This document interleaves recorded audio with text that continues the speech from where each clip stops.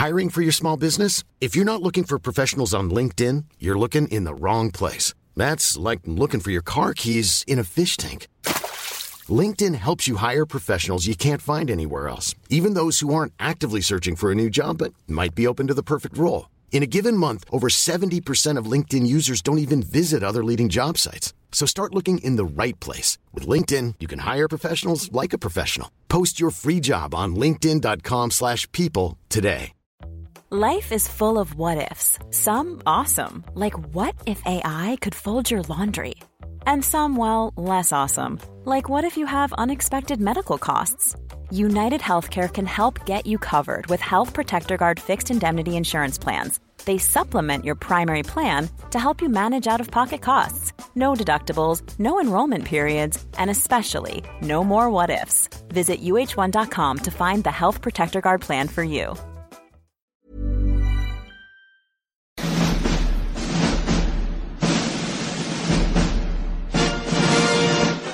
Yes, it is movie time, and Niall O'Brien is here to tell us what we should be watching. And this week, we're talking Shakespeare. So, Niall, wherefore art thou, Niall? Are you there?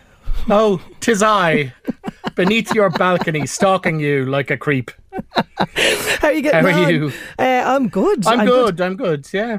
Now, we're very cultured this week. We are very cultured this week. It's not like us at all. But before we get to culture, there's some fight and talk going on WhatsApp on 086 1800 658. You know, we started off Who's That Talking Now as a bit of fun for people, and it's turning into, it's like the Crips and the Bloods. It's becoming a real, clash of the battle here. So I don't know how I feel about that. It is.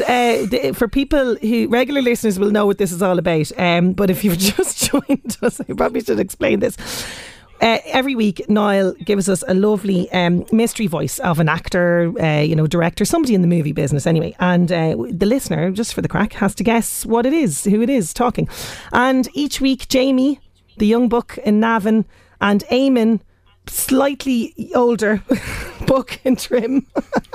More mature, we should say. More mature. And trim, yeah. They each try to beat each other at getting the voice first. And last week we had a surprise because Jamie decided to challenge Eamon to a mystery voice off, which we are only too happy to facilitate. But before we do, Eamon has a rebuttal for young Jamie on the WhatsApp. Here is Eamon. He sent this in to me earlier this week.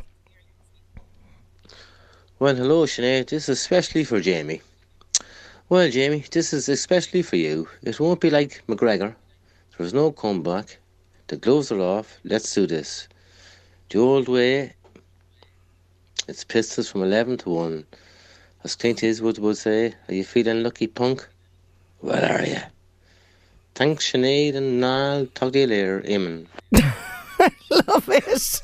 He's got a bit of Clint Eastwood, Dirty Harry there. Oh, he absolutely does, yeah. And it's like 12 paces at dawn with the pistols, but it's going to be, well, maybe not 12 voices, but a selection of voices, and we'll see who is truly the champion of Who's That Talking Now. There's going to be a champion will be crowned next week, okay? Because I can actually reveal now as well that next week is the birthday of the show. The show was on the air 2 years, so we'll have a bit of crack next week with Jamie and Eamon in a mystery voice off. And maybe if listeners want to get involved, they could be Team Jamie or Team Eamon, whatever you want. We were all for it. But getting back to today, and let's see who's quickest today, Trim or Navan. Maybe because it's going to be all about Jamie and Eamon, we should just disqualify them today. Maybe. Yeah, actually, maybe. I don't know. Whatever you think. Maybe yes. Maybe we should disqualify the two of them for today. But you do have another mystery voice for us, and you know what? I don't think we need any clue for this today. I'm fairly confident. No, it's always connected to something that we're talking about on the segment. So. Yes. Okay. So here is today's mystery voice. If you can guess the name of this person, you can send it in to us on 086 1800 658. I mean, I talk only in terms really of the theatre. It's not the business of you to show nerves to a house full of people who've come to see a performance about something else. The answer is always play nervous. There you go. There you go. Very, very easy. If you know who that is, 086 1800 658. So getting all down to this now, because we are all very Shakespearean and cultured and all the rest of it. And this week we're looking at All Is True.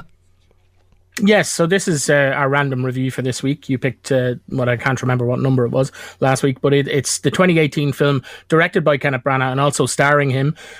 So it's set in 1613 and it opens. There's a massive fire that destroys the famous Globe Theatre where Shakespeare, he was the manager there and helped build this and put on all his plays. And it destroys the theatre. He returns back to his hometown of Stratford. And the film imagines him coming back to retire, if you like, after the fire in quite a while. And he's talking about his pension. He's thinking about his legacy, if you like. And he's hoping for, just to ease into his elder years. But there's a lot of long suppressed feelings that he has about the death of his son Hamnet 17 years previously. And also he's been an absentee father really to his two daughters, Judith and Susanna, and he's not been there for his wife, Anne Hathaway. So there's a lot of conflicted feelings there. So they're not when he arrives back. I have a clip here. Now, this is from a little bit later. Now, this shows Branagh is quite, I think, subdued in a lot of this movie, but this is where he gets a bit of his fire going. Yes, okay, here he is in action in All Is True. Well, Mr. Shakespeare. How very unfortunate. Seems your daughter's wedding was rushed for a reason. Like your own, eh? The apple doesn't fall far from the tree. Damn me, you Shakespeares are a scandalous lot. Perhaps being an illiterate farm girl, your wife was unable to teach your girls morals. Well, must be getting on. Can't loll about all day thinking pretty thoughts like you poets. I must do business. Business, Sir Thomas? Yes, business. A large estate like Schalke doesn't run itself, you know. Oh, I thought you meant real business. Like building, owning and operating London's largest theatre, for instance. Actors, carpenters, seamstresses, crew to pay, bribes to pay, security to mount, politics to navigate. 3,000 paying customers to be fed and watered every afternoon. Each promised a spectacle greater than the last. 170 Royal Command performances for our Queen and our King. Have you ever considered the logistics of mounting the Battle of Shrewsbury in the banqueting hall at Hampton Court? Please don't. It would make you so tired. And yet in all the years that I have run my vast, complex and spectacularly successful business, Thomas, I have indeed found the time to think and to write down the pretty thoughts you mention and which in my experience bring immense pleasure to those who seek mere diversion or respite from this vale of tears, without which it would all be about as pointless as you, Sir Thomas. By the way, the technology WhatsApp is not in All Is True. Just popped in there as I was sorry about that. He does get very fired up. He does get fired up in that. He does. And he has, I mean, this is one thing about Shakespeare. He was the son of a humble family. He was a glover, I think his father was, and there was a whole scandal about his father owing money, and he was a thief and he was kind of ostracised. So he always had a little bit of a chip on his shoulder, because when he became a celebrity, he went to London and he was rubbing shoulders with earls and royalty and things like that. So you really get a sense of it, I think, in that clip, you know.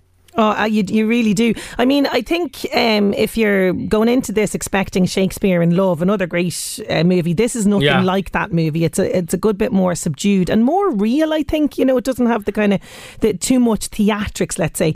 There's a good dose as well, we should mention, of mixing fact and fiction. It's kind of like, you know, what if Shakespeare, you know, when he came home to retire, what if next kind of thing. And I think it's a great idea for a film. You know, what happens when a great man, a man who's hugely successful for his writing, his intellect, he comes home to this family who don't really know him, harbour a lot of resentment for him as well, and kind of they're inconvenienced by his return, let's say. And as he even says himself one point, he's lived too long in imaginary worlds he's created and not in the real world. And I think he gets a good harsh dose of reality when he comes home.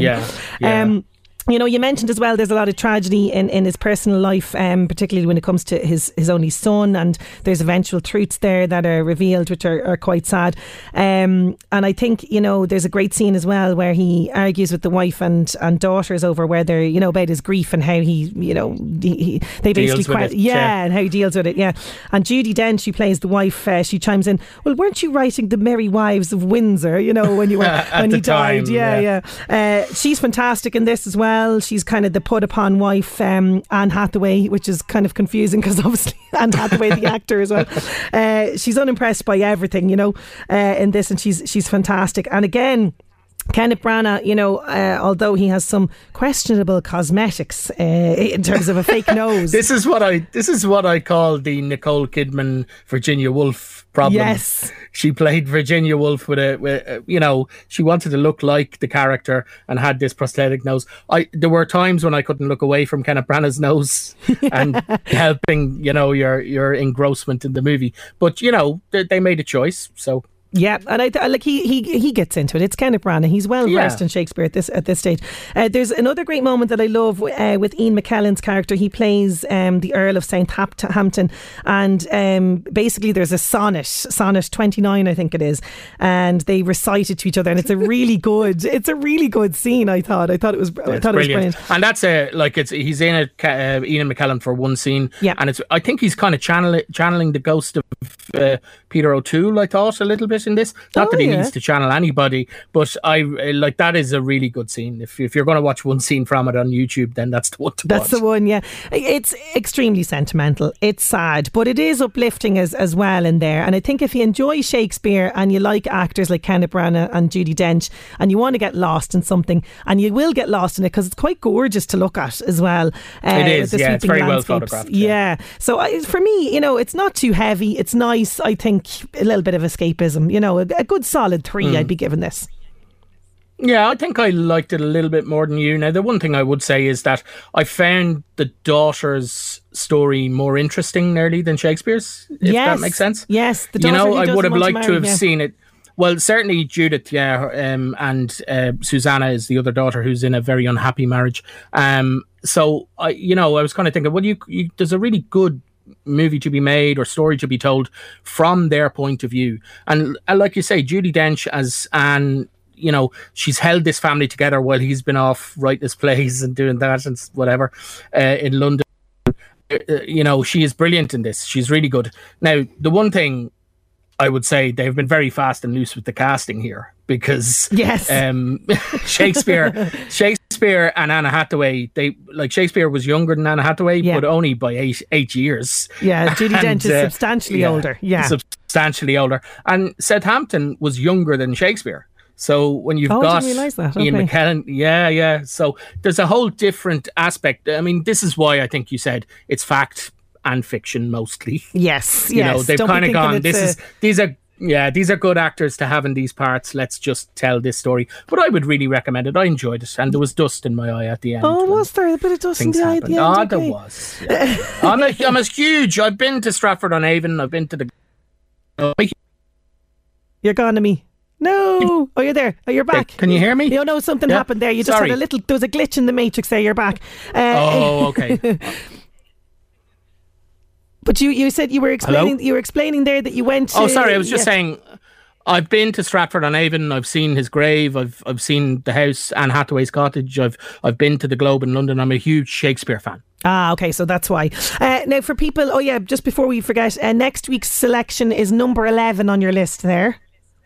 Okay, number 11. Very different. But from the same year, I think, Calm with Horses, the Irish movie. Oh, you might have seen it. I have seen this, but you know what? Right. I am delighted to watch it again. It's very, very good. And I've seen it as well, but I think it'd be a good one to talk about next week. Perfect. Okay, so if you're watching along, Calm with Horses for next week. Now, we have some TV recommendations for the weekend. There's lots of really, really good movies happening. There's so many good films on the weekend. Tonight, it starts off at 25 to 10 on RTE2 with Legally Blonde. I don't need to tell you about that, from 2001. Fantastic. Elle breaks up with her boyfriend and, as revenge, decides to get into Harvard Law School. So, fair play to her. Reese Witherspoon, absolutely iconic role as well. Yeah, really good. And then after that, you can catch on RT1, or, you know, you'd have to decide between Legally Blonde and The Late Late Show. But on RT1, after The Late Late Show, Almost Famous from 2000, Cameron Crowe's movie about a young reporter following a band and writing an article for Rolling Stone. And then on Saturday at 11:10, Annie Hall. That's fantastic. Woody Allen's movie, really good, and a really good cameo from Christopher Walken. Oh yeah, as Annie Hall's brother. Yeah. And then something a little more sedate on Sunday at 3:05 on BBC One, The Never-Ending Story from 1985, which we have spoken about before. In our, Darren reviews Next Generation. Yeah, she gave it a thumbs up. She did. Now look, if it's very young children, though, I don't know, like, because there's a little bit of scary things, a little bit, maybe here and there, depending on, you'll know your own child yourself. I think if your child has seen like Avengers and stuff like that, you'll definitely be all right with The Never-Ending Story. But that's a great one. Absolutely. And then also on Sunday, around the same time, if there's no kids, on BBC Two, they have a kind of, I would say, dad's afternoon. So at 1:00, we have Le Mans from 1971 starring Steve McQueen. And that reminds me that we have a podcast that has movies. This is a movie, obviously, about driving. Yes. And we have a Real Take. And our most recent episode is about driving. So you can find that wherever you get your podcast by searching for the Real Take podcast. Nice, and then straight after that, done. a great... Oh, thank you. Yeah.